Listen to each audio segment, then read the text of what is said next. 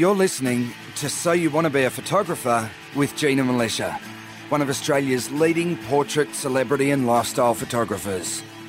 With over 25 years experience in the industry, Gina is a pro photographer who regularly travels the world shooting for some of the country's top magazines and advertisers.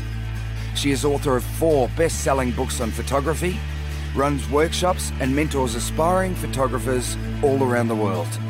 In conversation with journalist, interviewer and budding amateur photographer Valerie Khoo, Gina reveals what it takes to build a successful photography business, provides a sneak peek into life behind the lens, and talks about her tips and techniques to get the perfect shot.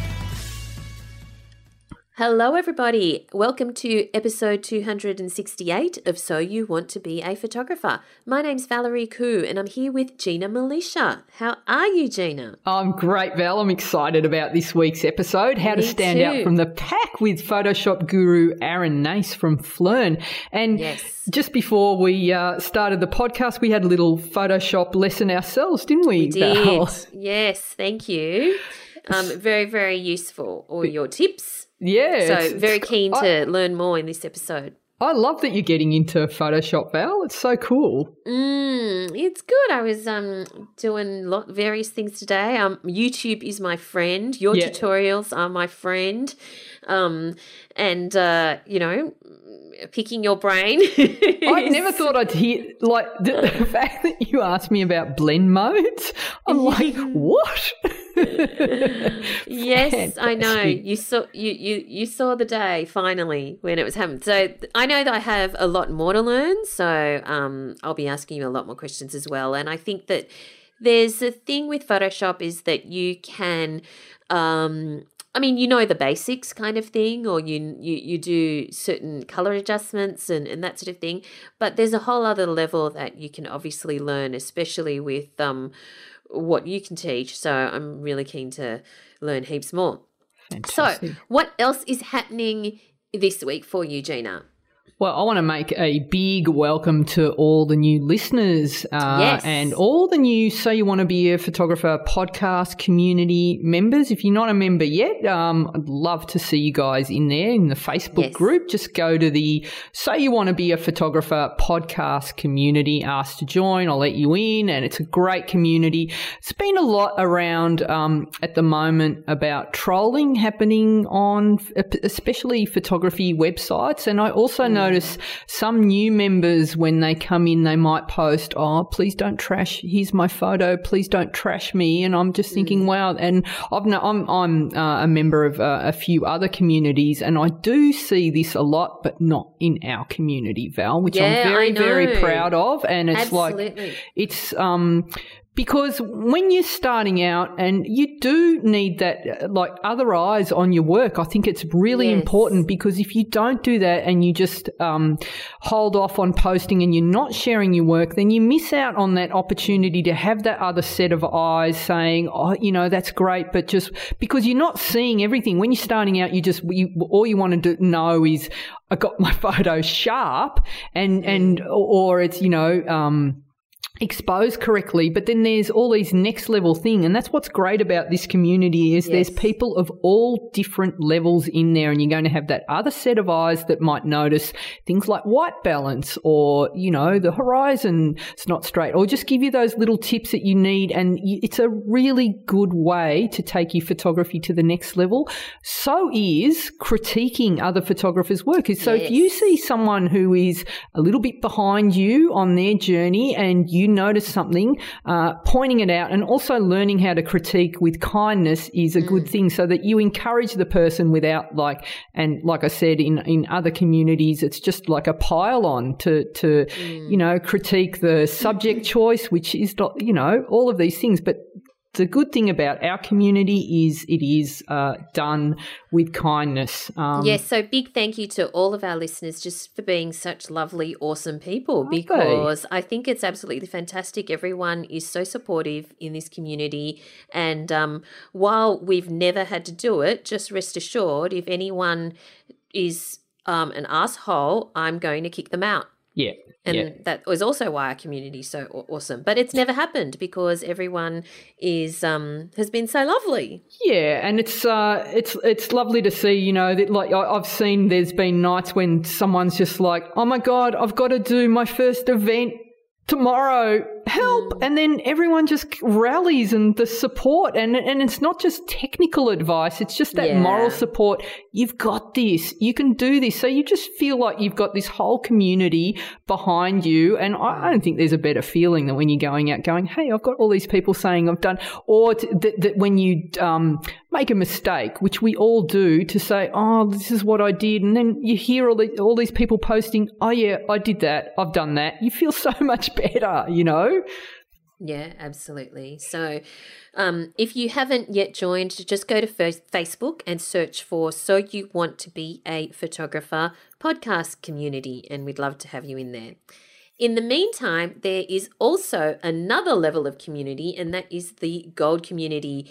Those people who have chosen to work more closely with Gina have become Gold members, and you've been doing a bit of stuff on that too, haven't you, Gina? I love the Gold community. Yes, busy. This week we did our AMA Facebook Live, and of course when we went to do it, Facebook Live was down, and thanks to the amazing Ra she stepped in at the last minute and just, I don't know, tapped into satellites at NASA. I don't know what she did, Val, but she got it to work. And so we went through another third-party app and got it up and running, and was a fantastic. I love doing the AMA Facebook Lives. They're so that's good. The Ask Me Anything. Ask Me Anything. And we've also been workshopping quoting in them, and sort of the mindset around quoting, and coaching the members through using off-camera flash, and, you know, using flash so that it doesn't look flashy,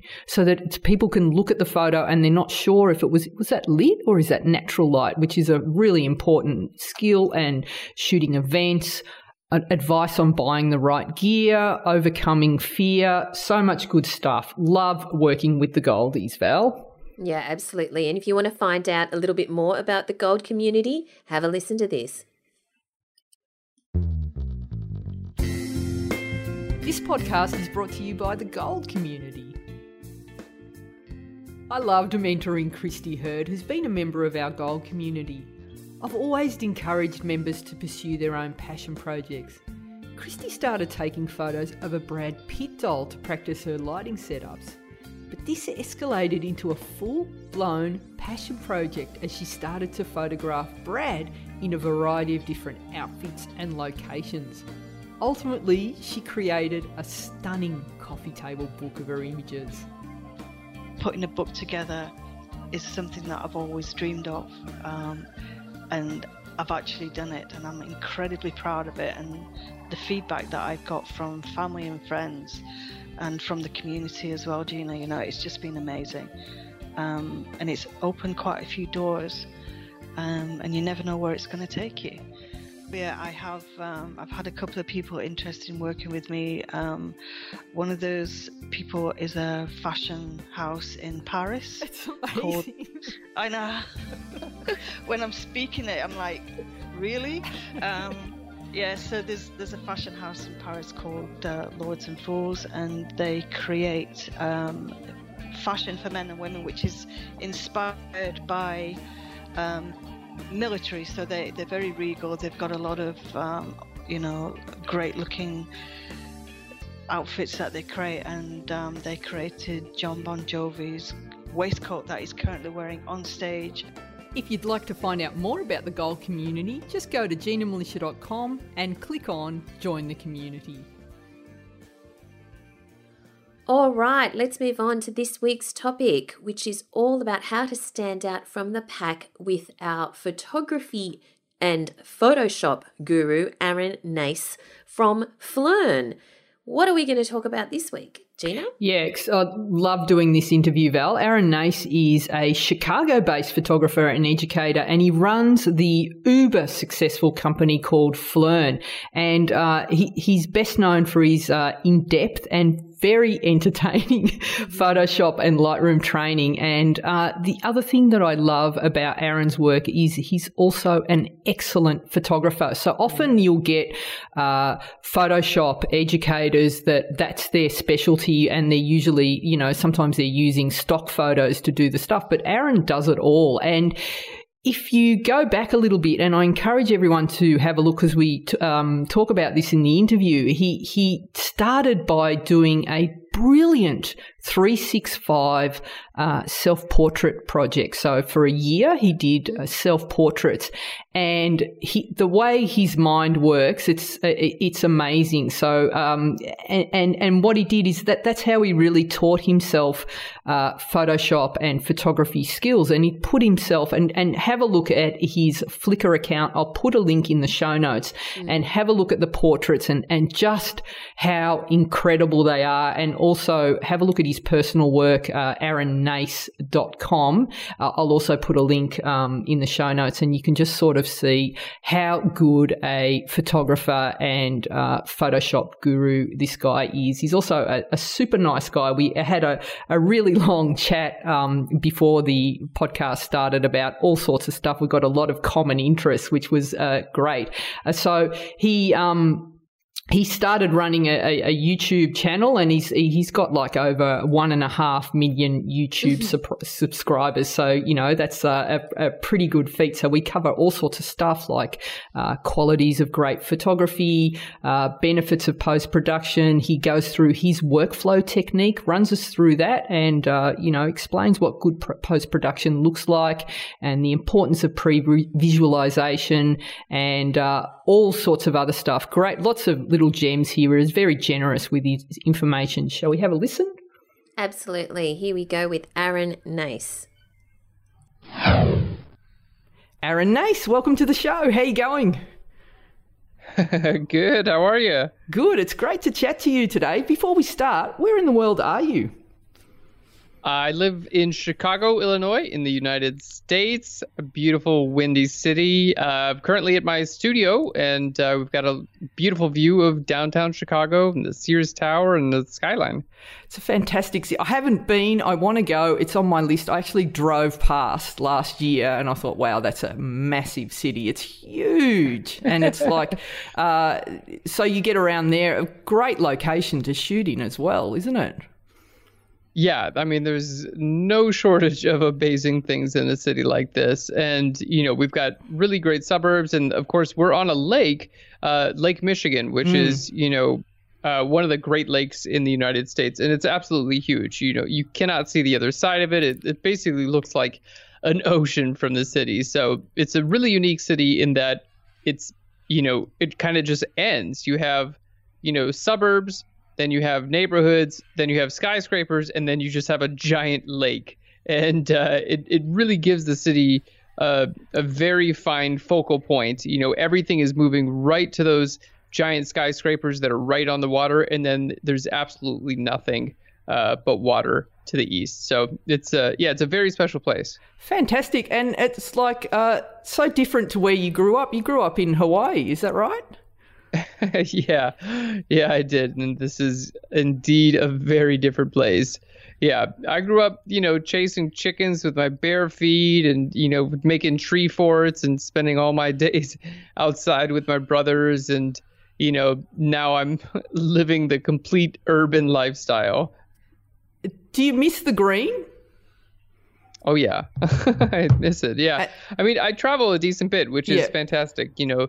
And also I have a ton of indoor plants. So it's a real like passion of mine to work with plants as well. So, you know, without having all my indoor plants, I don't think I would be nearly as functional as a human being. Do you talk to your plants? I talk to mine every day. I have conversations with them. Do you find that has an influence on how they grow? Oh, definitely. I mean, it also just means I pay more attention to them. You know what I mean? So like, if they're not doing so well, I can catch it. You know, Yeah, I mean, I spend as much possible time as I can, with my plants. I find that early morning is the best, because I have house plants, but I also have plants at the studio. And usually if I get into the studio and everyone else is here, there's just so much energy here, a lot going on. So for my time with my plants, I really like to get here like really early in the morning, close to sunrise, and it's just me and the plants. And it's a really special time to kind of like relax and, just connect with something other than computers and concrete and work emails and things like that. So super happy. I think that's a great idea, because we're in front of screens a lot more than we used to be as photographers. I mean, I started shooting film, so we'd do our shoot, drop it off, and that was it. And now we're constantly in front of screens. So I think just having a few plants next to your computer is going to help with how you feel, so that you've got that green to look out for. It's just like looking after yourself, I think. Oh, 100%. Plus it gives you a good break from, like you could work for a while on your computer and take a break, kind of care for your plants. It's it gives me anyway something else to do while I'm at work, so I'm not constantly bombarded by technology. Yeah, just on that, do you find that being in front of a screen, like that blue light all the time, does that affect your sleep? And have you ever, do you use night? Obviously you can't if you're doing color sensitive retouching, but I'm a big fan of those blue blocking sunglasses when I'm working late at night on my computer, if it's not something that has to be color sensitive. Are you doing any of that sort of stuff to protect your health and your eyes?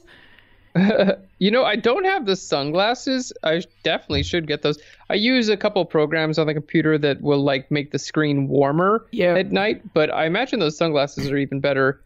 And just in general, I really try not to look at screens after work, basically when I clock out, I'm just like, I'm done with computers. I'm done with technology. This is just like my time to, cook beautiful food and hang out with friends and family and, just read and do things that, really have nothing to do with work. I mean, I check my phone and post on Instagram and things like that. But other than that, I'm totally clocked out. I think it's really important to try and protect that time, but there are times when you've got no choice. So it's good to have those hacks in your back pocket. Now, you're a fantastic retoucher and also an amazing photographer. What is it? What do you think is the quality of a photograph? What stops the scroll for you? What will stop you? What are the qualities of a photo that you notice the most? Is it the subject? Is it the retouching? What is it that you'll go, wow, that image is fantastic? Yeah, it starts with a couple of things. I mean, first, if it's something that I've literally never seen before, that's going to stop me in my tracks. If it's just another person on a gray backdrop, like even if it's incredibly lit and, just a wonderful photo all around, it probably won't stop me in my tracks because I've seen it before. You know what I mean? And the same is true in my own work. I mean, I photograph people on gray backgrounds sometimes too, and then it's like awesome photo for what it is. But so just and that can be based on concept, that can be based on angle, that can be based on lighting. But in general, I'm looking for something that like I have never seen anything like this before. And that's my goal for my own personal work, is creating something that I've never seen before visually. Also, if a photo tells a story, like, I feel like if I can get everything that's going on within the first glance, then it's not going to make me, stick around and try to figure out what's going on. But looking at an image, if there's more to this image, like the more you look at it, the more a story builds in my head. Like that's what really, really pulls me in. And with that, a lot of my conceptual work is actually based on stories. So I'll even like write short stories and then base the photographs on the short stories and include all kinds of details that are meant to just like further tell the element of the story. And the user or the end viewer doesn't necessarily have to know what the story is. They can kind of make up the story in their own head, but having those elements of story, I feel like add a lot of interest into images. So, I mean, I think the fact that you grew up in beautiful Hawaii and then you had this like idyllic sounding, childhood where you were running around. I imagine that like you didn't have, you weren't in front of computers playing computer games. You were out there like making up games. Is that right? And so using your imagination, is that right? Oh yeah, it's a big part. I mean, we didn't have TV growing up. I mean, some people did on the island. It wasn't like it didn't exist, but my parents, consciously chose to not have that be an option. We were encouraged to go out, make up our own games, play outside, and go on adventures. And I really feel that has such a big part of who I am today because, there was very few restrictions and I was just allowed to, do whatever I wanted pretty much, I mean, I definitely got in trouble some, but, I was given freedom as a child. And I feel like now as an adult, I just continued the trend of, trying to maintain as much freedom in my life, as possible.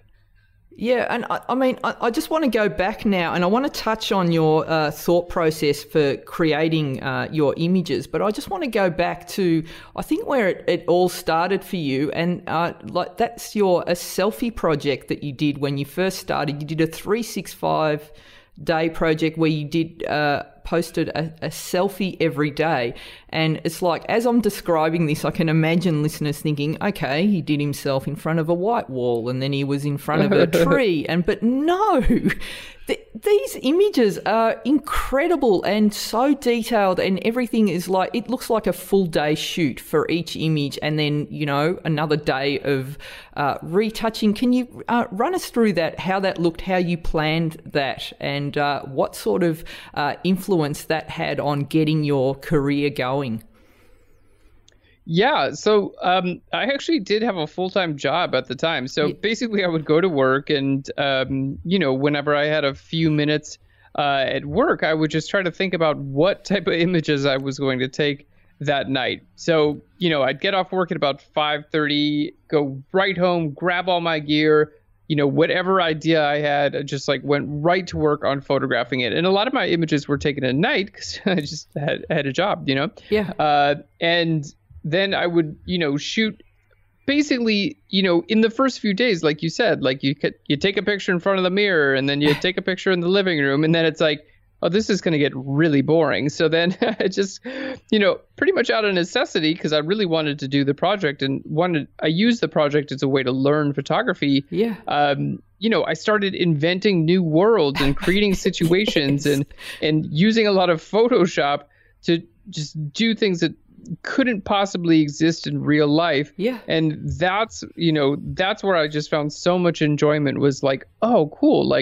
This is a medium here. I was using the combination of Photoshop and photography, both mediums, to create conceptual images. So, it was really fun. It was, a lot of people I think look at Photoshop as like an end product, we take the photograph and then you just put it in Photoshop to clean it up. But for me, Photoshop was an essential part of the image making process, as was photography. And that's really where I learned my both Photoshop and photography, was during that self-portrait project.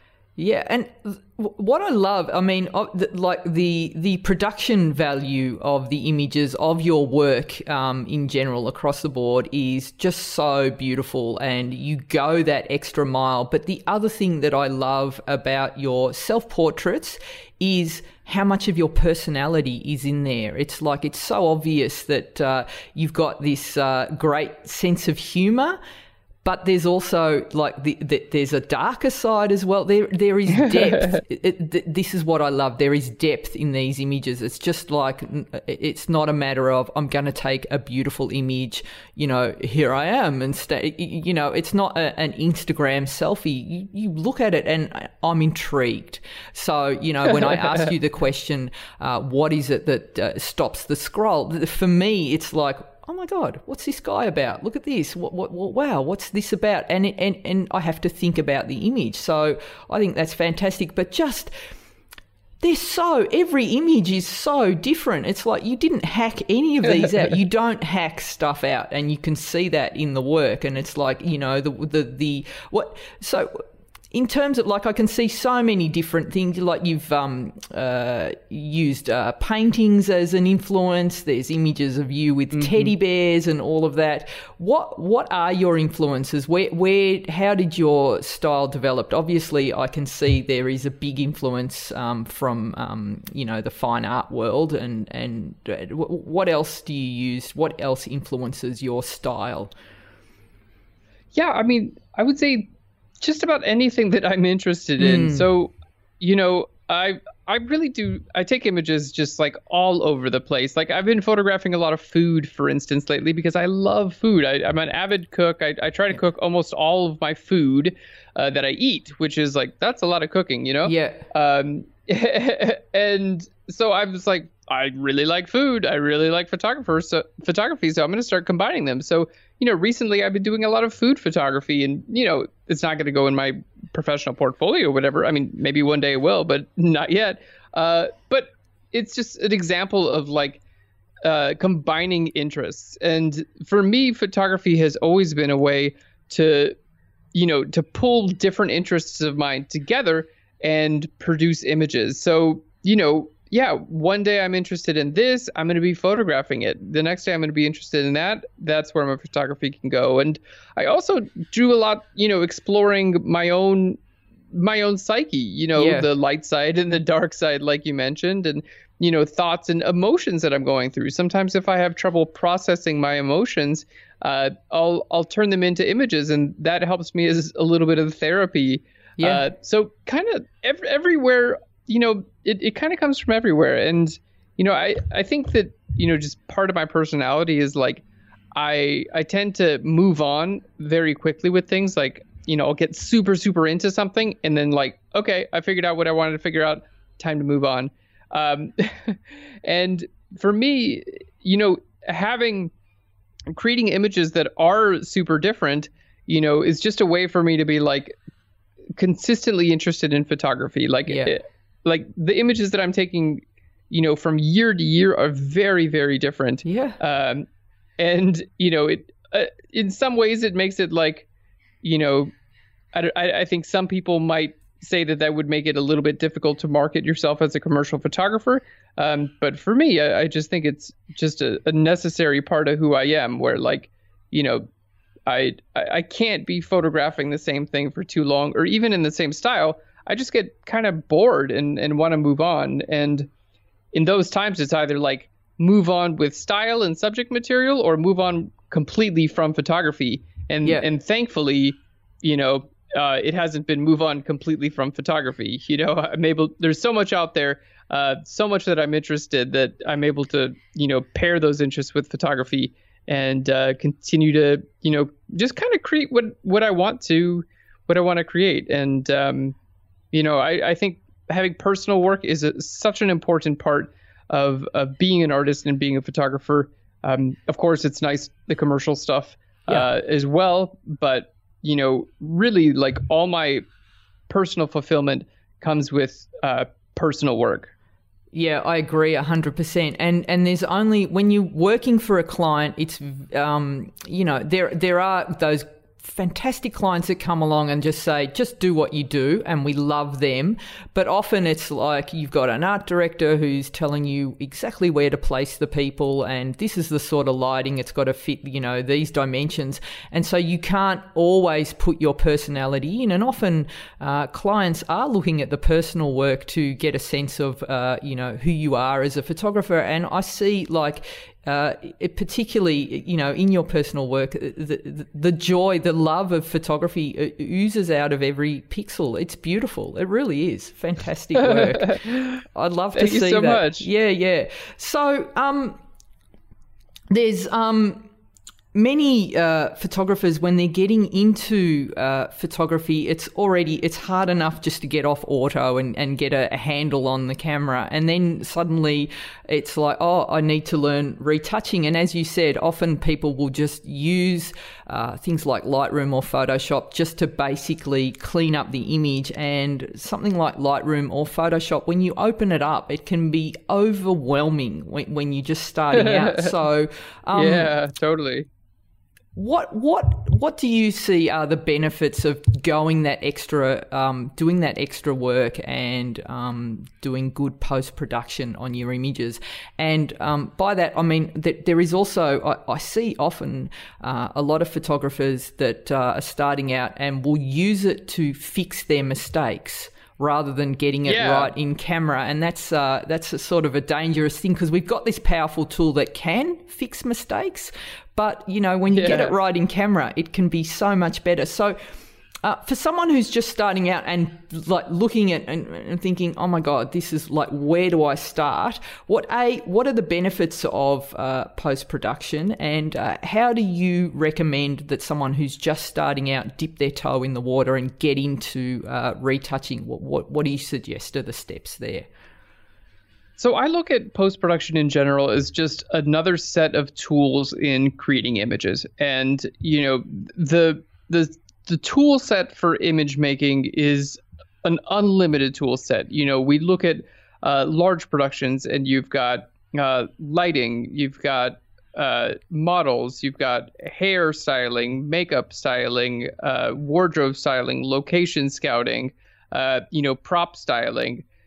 All of that is just going into production. And then, of course, you have the actual capture of the image, which uses a camera, just another tool. And then you have your post-production, which kind of pulls it all together. And I know, if you're just starting out, like I started out with a self-portrait project, right? I didn't have any money. I lived at home with my parents. There was no production money. I had a job, but I was not putting money into my photos. So for me, post-production was a way that allowed me to be a little bit more creative. And, it was just me going out with a camera. And because I had relatively limited resources, I used post-production to give my images a little bit more of an artistic feel, and also to express, creative ideas that I have, and really kind of push the boundaries of what I could possibly do as an artist. But, I will say that post-production in general has so many different uses. I mean, personally, I love conceptual photography, and I think it's a lot of fun to do, but there are plenty of photographers out there who are doing stunning work, that are in many different genres. And post-production, software like Photoshop and Lightroom definitely have a place there as well, because like you said, yes, these programs are great at fixing problems. And of course, it's better to get it right in camera. I completely agree with that. But sometimes you just don't get it right in camera. Mm-hmm. Or maybe you think you did a great job in camera, and you look at it a couple days later and you're like, you know what, this little thing could have been better. Or I didn't notice there was a trash can in the background, and it's really distracting me right now. And I should have moved it on set, but I wasn't paying attention. You can remove it in Photoshop. So these things are, really, really powerful tools that can help you make the images that you want to make. And I wouldn't say, it's a great strategy to rely on post-production, because starting out with powerful, well-conceived images is always a recipe for success. My general goal is to try to take the best possible images that I can, and then do what I can in post-production to improve them, or, simply draw more attention to my subject, or enhance the lighting, do some dodging and burning and sharpening. There are many, many things that you can do once you open these toolboxes. My suggestion for anyone starting is to use Lightroom, which is a fantastic tool for raw editing. So you can adjust things like your white balance, your exposure. You can fix if your shadows are too dark or your highlights are too bright.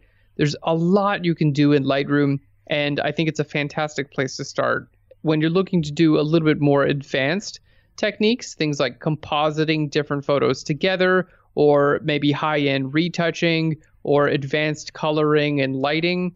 Then it's time to jump into Photoshop. And, there's definitely a lot to learn. But that's, I'm going to just plug phlearn.com. Yeah. That's PHLEARN.com, because that's basically, in my opinion anyway, a really, really great place to learn Photoshop, Lightroom, and photography. It's an education education company that I started about 10 years ago, teaching creatives how to take better images.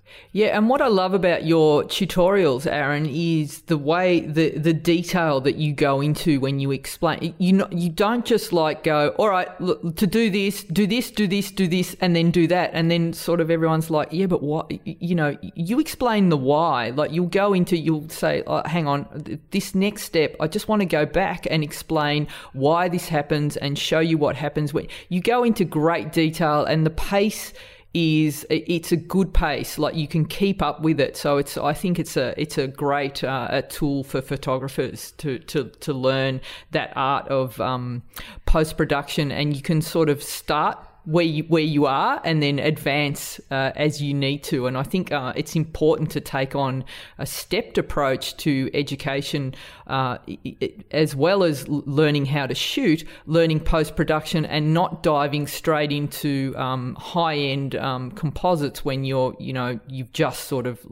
just learning what white balance looks like. Do you agree? Yeah, I mean, I think it's great to be inspired by the complicated stuff, right? Like when everyone wants to play like guitar, of course they want to play like, badass guitar songs, right? Like you don't want to play like chords. Like that's not what you want to do. But getting the fundamentals down is a great way to help you get to those advanced places. So yeah, I think definitely look at the advanced stuff as inspiration and give it a shot. You can there's no limit to what you can do.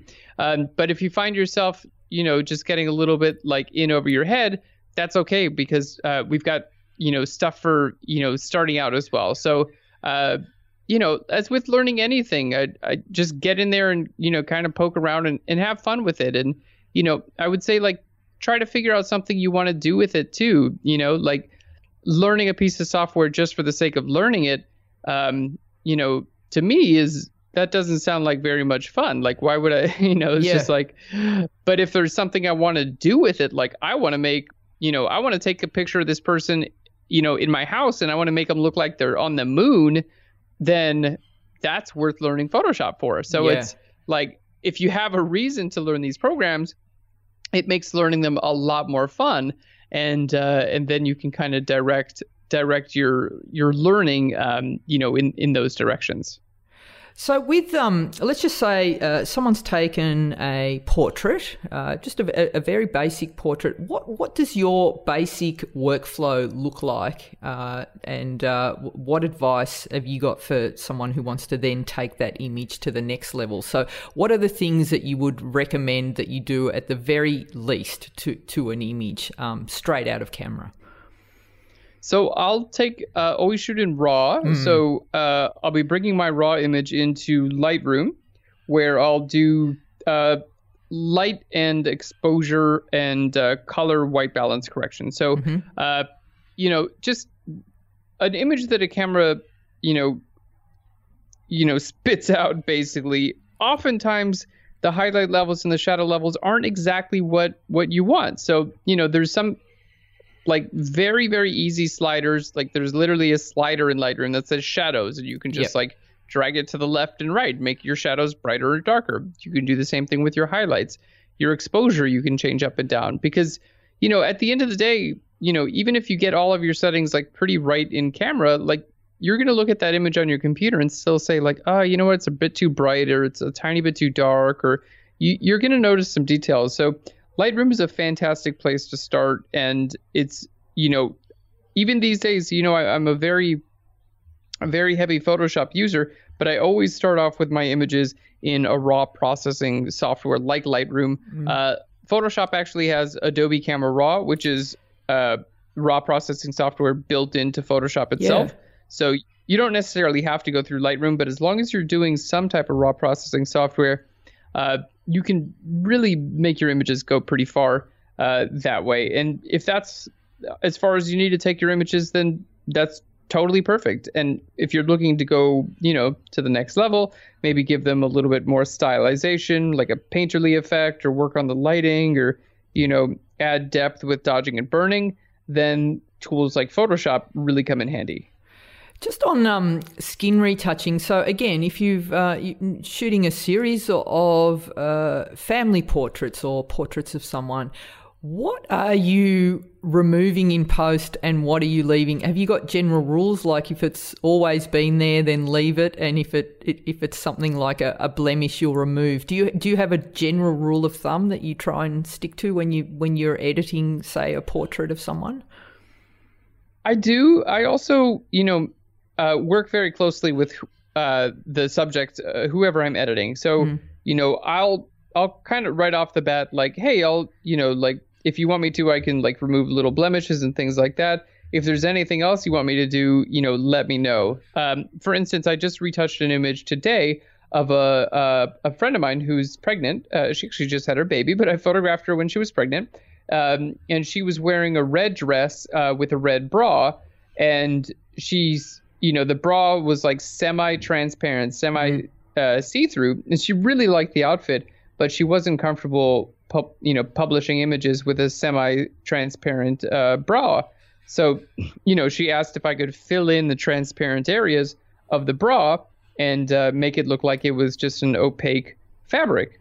And I said, of course. That's something that I would not do, on my own necessarily, but because she asked me to do it, I'm happy to do that. And, that pretty much runs the gamut. At the end of the day, I make images for a lot of different purposes, but if I'm taking these images of a family or, a client, and, their happiness is the most important thing that I need to keep in mind as a retoucher. So I want to make sure that people look like their best selves. I'm not trying to make someone look totally different or, change their body shape or their, face shape or anything like that. It's what that individual feels like would be their best self. And I will always do my best to communicate with that client before delivering images, hey, is there anything that you want me to do? And, I'll have all kinds of requests to change different things. Everyone is, has an idea of how, they might want to appear in a photograph. And part of my job is helping that become a reality. So when say you've done a portrait session with someone, are you sending them proofs of the raw files? Are you editing the images to a certain level before you send them, or are you just going to send them straight out of camera? Do you do any minor editing before you'll send the proofs to a client? Yeah, definitely. Yeah, everything is going to go through Lightroom, and I'll correct exposure, white balance, general lighting. We're talking about very, very quick edits, but just making sure that everything is, to a presentable level. I send them the images with a giant watermark over it, that says copyright, photographer's name, and the watermark says do not share, do not reproduce. Because, at the end of the day, the final retouched image is, it's a reflection of me as an artist. And I do, I really don't want people sharing, a straight out of camera unretouched image and then saying, hey, Aaron Ney shot this. And I'm like, yeah, I did. But we got to wait until you get the final one, because it's going to look way cooler. So I just throw a giant watermark over there that makes them they got an idea of what the photo looks like. They can definitely choose their favorite pose or, their, which images they like, but they're not going to want to share it because it's got a giant ugly watermark on it. and that giant ugly watermark stays there until basically the job is complete. So moving on to the financial side of things, taking a 50% payment up front is a great idea, and then getting the last 50% and delivering the full-sized final images with no watermarks only after the last payment has processed. That just protects you as an artist and makes sure that if you go sending a client an image before you get your payment, there's not much to stop them from just sharing those images and then maybe never paying you. And hopefully you never have any of that type of client in your life. But I've heard the stories. So always try to do my best, even with people I trust. It's just part of my workflow to make sure that I'm always protected and my clients are always protected as well. Yeah, that's a good thing. And the great thing about Lightroom is it allows you to, so say you've done a series of portraits, same lighting, but there's just like all these different looks. There might be 20 images that you want to share with the client. You can edit one and then apply that edit to all 20, and including the watermark very quickly. Like you can do it in three minutes, really, from start to finish. So that's what I love about Lightroom, the ability to batch edit images. I wish that sort of transferred over to Photoshop, but I think that's one of my favorite things about Lightroom, being able to do that. It's so handy. Yeah, it really is fantastic. And that's, also really helpful when I'm shooting. I'll use a gray card on set. Yep. And basically it's just literally a piece of plastic that's gray. It's nothing very special, but it's used to get proper white balance in post-production. So I'll make sure I photograph at least one frame with the gray card in set, usually just right by my subject's face. And then there's an eyedropper tool at Lightroom that you can use. You click on the eyedropper tool and then click on the gray card, and it makes sure that it uses that gray as a way to get proper white balance. So you can get perfect white balance provided you're shooting in RAW very, very easily by just photographing one frame with a gray card. And then you just sync the rest of the images in the series, the white balance with the image you got in a gray card, and then all of a sudden, all of your images in that entire series have perfect white balance. Yeah, I think if there's one thing that you can do to your images that's going to make a huge difference, particularly with skin tones, is doing that white balance. And the grey card needs to be like, for the first few shoots that you do, you can keep forgetting to use that grey card, but it makes such a difference. Do you have a go-to for the times that you've forgotten to use the grey card? Will you use like the whites of the eyes, or like look for another grey somewhere? What's your go-to if you don't have that grey card in the image? Yeah, definitely just look for another thing that's a neutral color. Like if there's another grey in the photo, that's fantastic. If you're unsure, you can use a little drop down in Lightroom where you can set cloudy day, daylight, tungsten light, and you can kind of click through those and see what works best. And then you can look at other photographs as references, because as long as you're shooting in RAW, you'll have access to adjust the warmth of your image as well as the tint of your image. So you can make it more blue or yellow, green or magenta. And generally just using those sliders, you should be able to get a good idea of what looks right to you, at least within a certain percentage of error. And, there are definitely times when I don't want the perfect white balance. Sometimes I want my images to be a little bit warmer or a little bit cooler, depending on what the subject material is. If I'm photographing someone in the snow, I want my image to have a little bit of a cooler effect to it. So it really, it depends on what your end goal is for the photograph. Yeah, so subtle shifts in colour can really make a difference to the perception of the image as well. With that post-production, so when you're looking at an image, is there anything that stands out as bad post-production that people should avoid?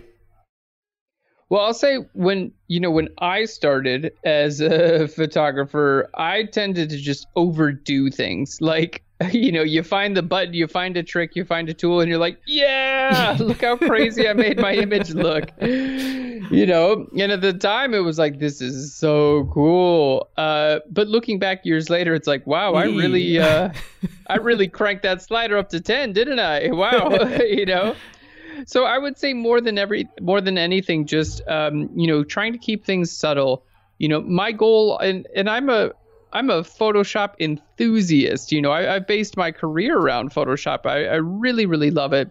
I would say that I'm a photographer first and then a Photoshop artist. But I love Photoshop. But when I use Photoshop, I don't want my images to look like they've been Photoshopped. Yeah, I want them to look natural, and that's something that I learned, over time. But, the images that look like they're straight out of camera, that look natural, for me, have a lot longer lasting appeal than the images that look like they've heavily been, edited in Photoshop. So, looking at my images, I mean, I've got a picture of a cat that's 15 feet tall, behind a woman, like it's very obviously not straight out of camera.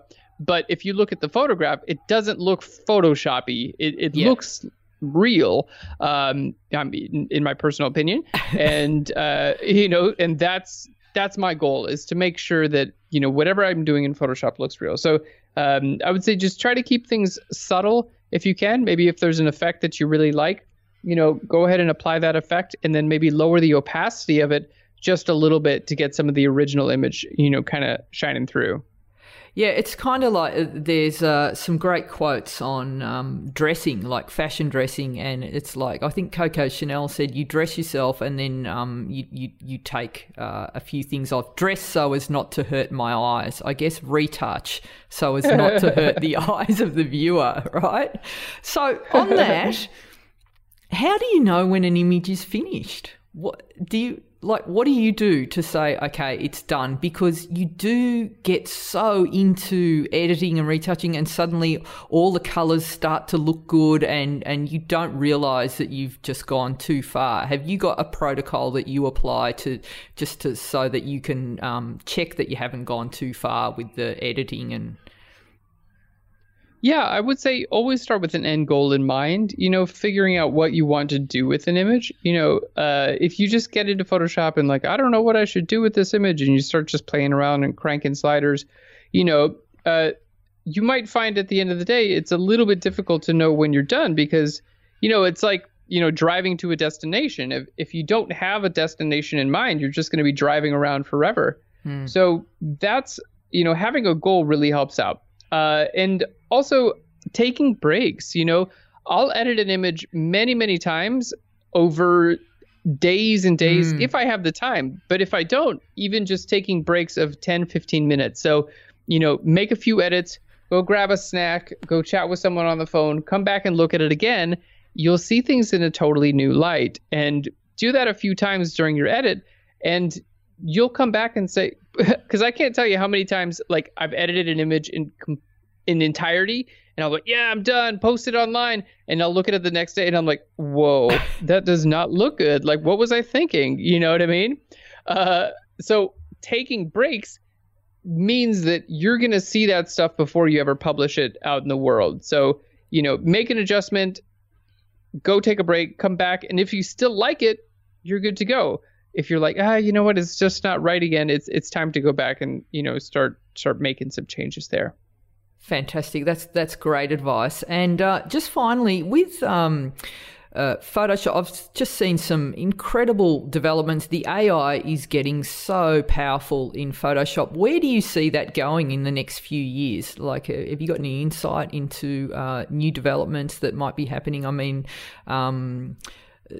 there's just been so many great and powerful tools added that I'm like, I can't believe that Photoshop can do all these things. Where do you see that heading? Yeah, I definitely see things like object removal becoming much, much more automated. There's already the tool called the Spot Healing Brush tool in Photoshop, which is just a very powerful tool. Basically, just paint over the object you don't want to be there, and Photoshop will fill it in with what thinks it should be there. And it does a very good job most of the time. So I think these, kind of AI-based tools are going to get a lot more powerful. And I wouldn't be surprised if Photoshop, if Adobe starts introducing more automatic type retouching tools into the platform as well, where it can analyze skin and soften and smooth and do all these things in a very high end advanced way. So I see that the artwork part of Photoshop, I don't think that we're going to see being replaced by by computers.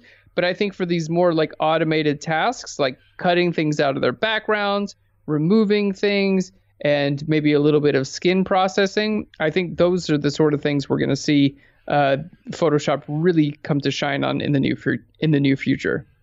Fantastic. That's exciting times ahead. So, obviously I encourage everyone to go and get onto Phlearn.com and check out all your amazing, like you've got a bunch of, how many, are there thousands of, like, you've been going for 10 years online, right? Do you know how many are out there so far? How many tutorials you've got up? Yeah, I mean, definitely many hundreds, if not thousands. I think I've made free tutorials now, maybe like 800 or so free tutorials. And then we have about 150 to 200 pro tutorials on our website as well. So we're hovering right around the 1,000 mark. So you pretty much got the Netflix there going on of retouching tutorials at Phlearn.com. So there's something for everyone, and you can subscribe and dip in at whatever level you're at and be entertained as well, because it's very, like your photography, your teaching tutorials are very high end, and not only that, you don't have a very dry approach to how you teach. It's very entertaining. You keep it flowing. You like a dad joke too, I notice. But I love a dad joke, so it's a good thing. I gotta get those dad jokes in, and we're teaching to a pretty large audience, right? Yeah. So it's like, I mean, I'm gonna get those jokes in, but you never know who's listening, so dad jokes are definitely the way to go. But that's important because it keeps everyone engaged, because it can be very dry and technical and it's easy to tune out. But if you're being entertained as you learn, then I think that's a great thing. I completely agree. The way that I think about, learning computer programs and my approach to Phlearn in general is like, I want you to feel like you're kind of hanging out with your friend who just happens to really like Photoshop, and they're showing you things that you can do with your images.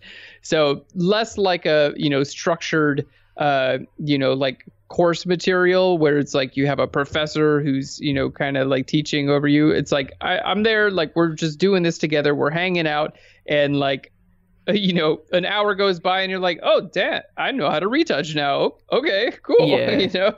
Well, you do it very well. And thanks for everything that you've done for the photography industry. It's been amazing. And it's been amazing to chat with you. And hopefully we can, I could chat to you for another 3 hours, but we have to keep it within the timeline. So, but I'd definitely love to get you back on down the track and, see what else you've been up to. So, Aaron, thanks so much and good luck with everything. Thank you so much. And if you're ever in Chicago, please come by. And I hope I can come see you in Australia sometime. Definitely. Yes. And I'd love to see your houseplants and come and have a chat to them. They would like to meet you. Thanks, Aaron. Thank you. What an awesome interview. And I mean, really, check out his Flickr account. And of course, that link will be in the show notes over at ginamilicia.com.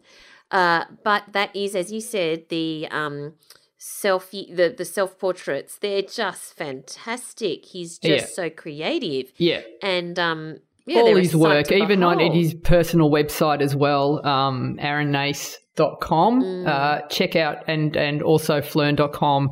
Check out, all of those spots, because he is really next level, the thinking and the detail and the sense of humor that goes into it, and then other dimensions, like he really, that whole idea of pre-visualizing, it's awesome stuff. And in case any of you have been wondering what the hell Gina and I have been saying when we've been referring to Flern, that's PH Learn, as in, when you learn, when you go to school. So PH Learn is Flern. And if you go to Flern.com, we've got an awesome promotional code for you in case you do want to learn from Aaron. Listeners of So You Want to Be a Photographer get a 20% discount on the subscription. So use the promo code GINA20. That's Gina20 if you end up subscribing to Flern.com, and you will get a 20% discount, which is pretty awesome, isn't it, Gina? Yeah. So, have a look and, hit him up on his Instagram or Twitter and say thanks for the interview, because it's fantastic. And do check out, and there's a ton of free tutorials there as well. So do check it out. All right, brilliant. We're at the end of this week's episode. What are you going to be busy doing in the coming week, I've got an Aussie slang word, Val. Oh, yes, we can't miss Aussie slang of the week. Yes, go on. Sweet as. Okay, so it's not quite an Aussie slang word. It's like it's like a idiosyncratic phraseology that we use. Yeah, putting as on the end of something. So Aussies usually put as at the end of adjectives to give it emphasis. So you can lazy as, lovely as, fast as, common as. So next time you're critiquing someone's photo or talking about something in the podcast community, just add as in there. Yes, because of course it's meant to be sweet as something else or common as something else. But sweet as is enough, Yes, that's a good comment for a photo if you want to speak Aussie. You just the comment, instead of going, oh, that's really good, you can go, sweet good as. All right, great. Aussie slang of the week. We'd love to see it in the on Facebook or something. Where do we find you online, Gina? So you can find me at ginamilicia.com. So that's GINAMILICIA. And so while you're there, you can sign up to the newsletter. You can also get the free ebook, The Shot, and my travel pack of Lightroom presets. So I think there's 6 presets in there that you can get. I'm on Instagram and all social media at Gina Milicia. I'm also in the So You Want to Be a Photographer podcast community. And if you've got a photography related question and you're not on Facebook, you can also send me an email, news@ginamilicia.com. And if you want to fast track your photography training and want to be mentored by me, then check out the Gold community. Over 250 tutorials. We do Facebook Lives, a heap of stuff in there. Just go to ginamilicia.com and click on join the community. What about you, Val? You'll find me at Valerie Khoo on Twitter and Instagram. That's KHOO, and over at valeriekoo.com. And that's it from us this week. Thanks for listening, everyone, and we look forward to chatting to you again next time. Thanks, guys. Thanks for listening to So You Want to Be a Photographer. For more information, free resources, and Gina's regular newsletter on everything you need to know to become a successful photographer, visit GinaMilicia.com.